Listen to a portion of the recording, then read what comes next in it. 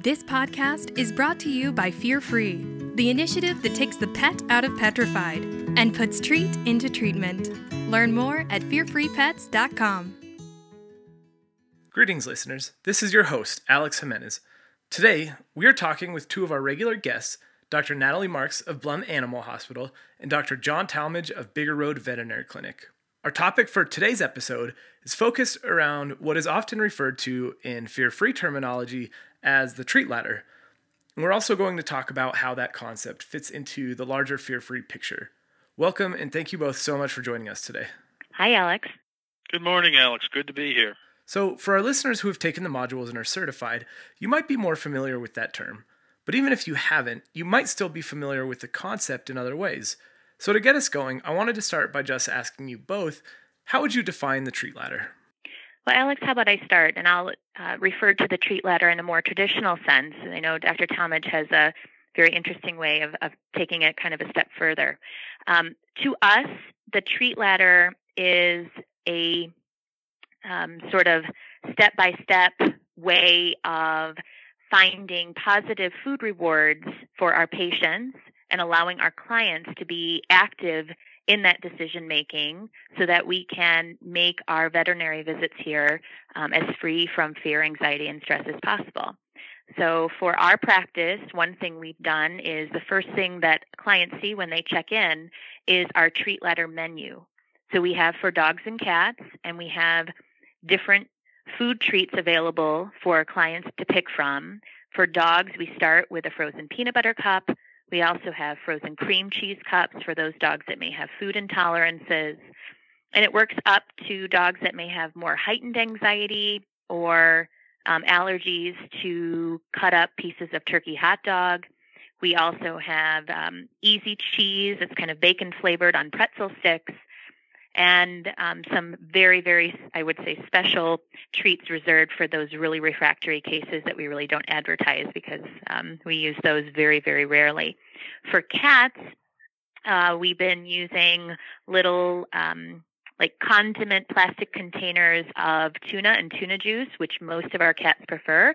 But we also have thawed out baby shrimp, which are cats that are a little more timid or have had previous anxiety or are on a sedative for travel seem to prefer better.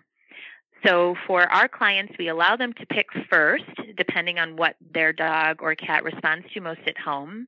And then we record what they've picked into our emotional record, which I think will be in a different podcast series, and hopefully we'll have more consensus later.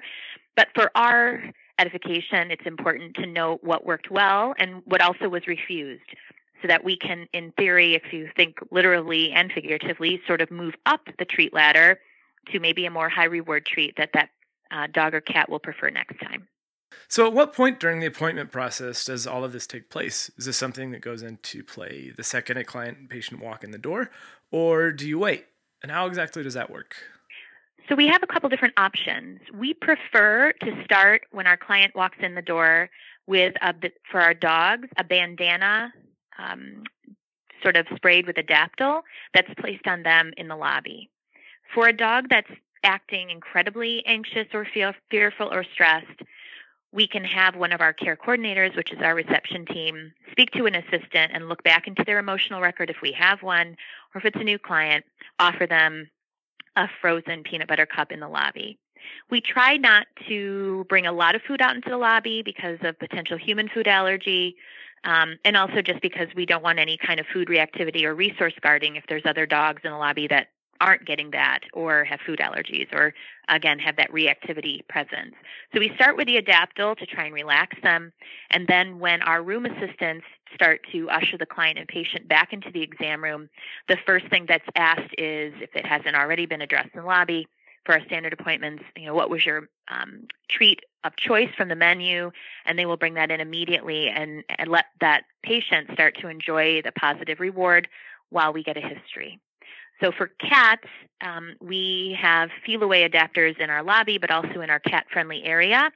So we try to keep them in their carrier as long as possible. And as soon as they, again, are ushered into an exam room with one of our room assistants, they are asked what treat they prefer, and they're allowed to have that treat in their carrier usually with a towel that has Feliway on it draped over, just to keep them in their safe zone as long as possible, but with the carrier door open if they prefer to come out on their own.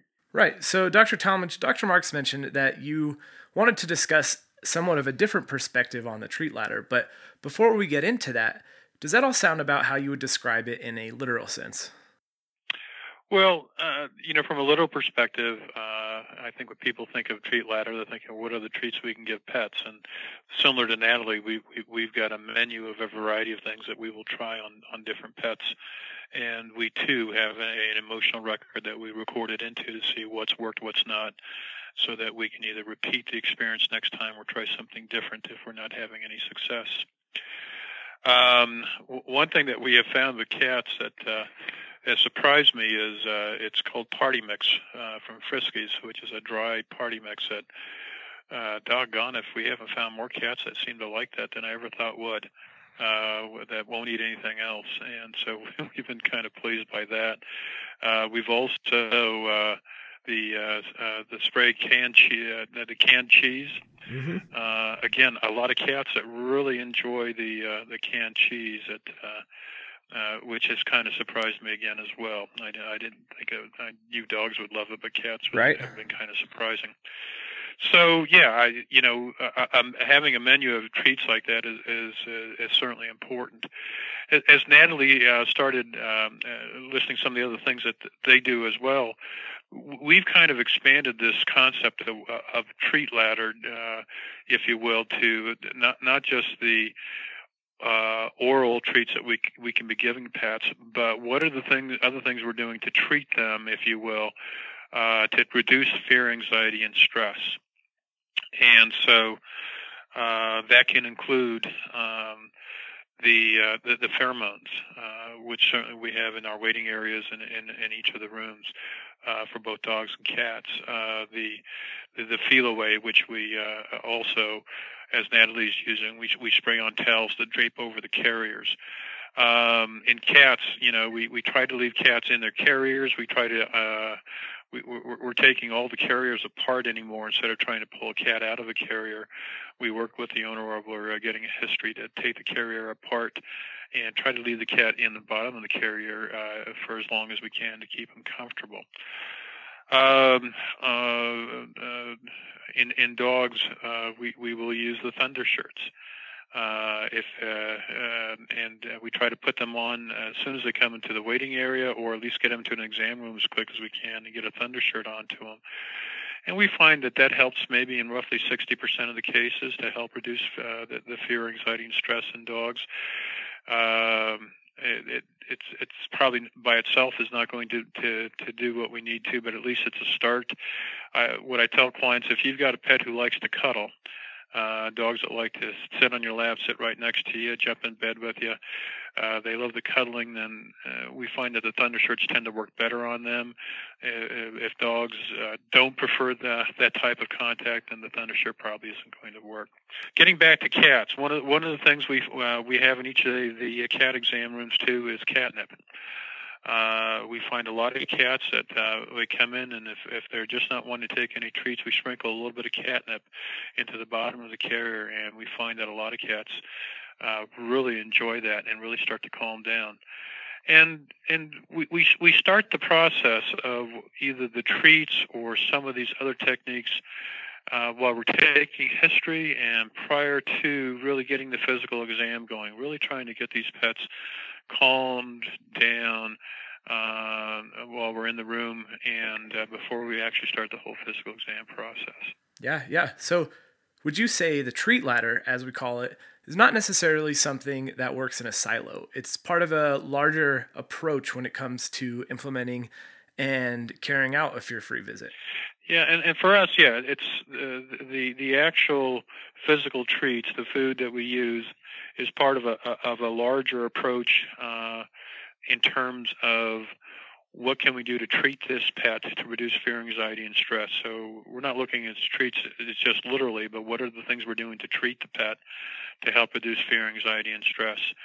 And in some pets, we find that if it's just these things just aren't working, we need to go to the next level. And what are the pre-visit drugs that we're going to need to consider? If this is a pet the first time we've seen it or we haven't seen it in a while, and things just haven't been working out, the pet's just not calming down, we just can't do something, then what the next step is, well, as part of this quote-unquote treat experience, what are we going to treat this pet with prior to its next visit? What are the pre-visit drugs that we need to start considering, being it gabapentin, being a combination of gabapentin and other anti-anxiety medications, whatever. So we start to take it to the next level, and we enter that into the emotional record. We'll send the client, we call the audible, where we tell the client we're not going to be able to get these nails done today, but here's what we want to do for the next visit. We want you to try this medication, and then we're going to see if we can get the blood drawn or the nails done on the next visit.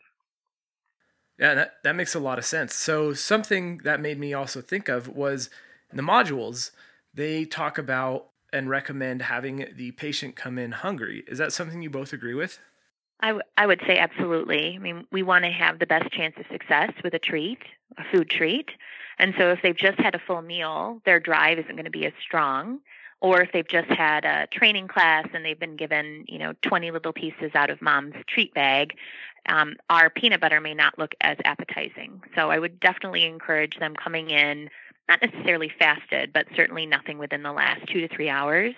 And the same with cats is, we try to encourage owners to schedule appointments when it's kind of around their normal feeding time, so that they're hopefully hungry for tuna that they may not, or shrimp, or the Friskies mix that Dr. Talmadge is referring to, something that's going to be truly a little more of a novel food for them that they're not getting every day, just, again, to help with the element of surprise and novelty. Very well said. So we've talked about this in a literal sense, as well as how it fits into the larger fear-free approach and ideology. What about some good examples or success stories of all of this in action? Could you both share maybe 1 or 2 stories based on your experience with this? Yeah, I certainly can. I can start quickly. I've had a cat here, Max, who has always been, we used to have a sort of a grading system by star, depending on how reactive those patients would be when they would come in, just to give another colleague, again, sort of a heads up if we've had any issues with restraint or being able to examine that patient. This is before fear-free, of course. But Max, it's kind of one of those things where, as a veterinarian, and I know we've talked with Marty about this several times, you kind of think to yourself, why weren't we doing this before? It seems right. so logical and so quote unquote almost easy. Right. Why were we not thinking of this before? And after Fear-Free started rolling and we started doing more treat ladder, Max actually had a scheduled appointment, and I talked to his mom and I said, "Hey Jody, this is a silly question, but does Max like shrimp?" And she's like, "Are you crazy? He loves shrimp." And I'm like, "Well, we've always had an issue with Max coming in here, just having, a stressful exam visit, and he has a stressful ride home. And I know you mentioned how Max doesn't get along with his housemates for a couple days, and it's stressful on you. Let's try something a little bit different." So I had her give him some gabapentin prior to coming in. We had her not, again, fast, but restrict food and kind of have him come in around feeding time. And he came right back into the exam room with a feel-away towel over his carrier, and we gave him a whole bowl of baby shrimp. And it was like like a great white shark came into that carrier and it just chowed right into that baby shrimp like nobody's business and walked out on his own accord, which has really never happened before. Now, granted, that wasn't all the baby shrimp. There was all kind of greater aspects of the treat ladder around there, but we sort of like breadcrumbs put baby shrimp down on our ground onto a cat bed. We let him come and eat more baby shrimp for just on his own accord and let mom continue to feed him. Now, I'm sure he had a very full belly of probably 35 baby shrimp by the end of that appointment, but it was the first time, one, I was able to touch him comfortably and give him a really thorough physical exam in probably a few years. 2, Max was the happiest he's been in a very long time. But 3, and I think just as important, Mom was able to enjoy the visit with us. She was able to ask questions and not continually apologize for how her cat was behaving, and to also really see where I was touching him, and for us to look at his mouth together, which was huge because he's actually here today with me for some oral surgery.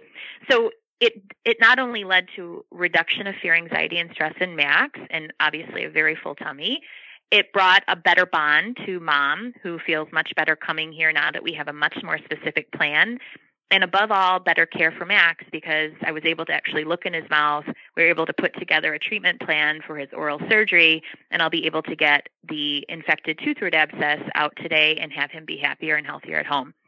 So it's a win-win-win. And now, obviously, that's all in his emotional record, and we've got a better game plan moving forward. Wow. And how cool is that for the client to see their pet, essentially their family member, to be treated so positively?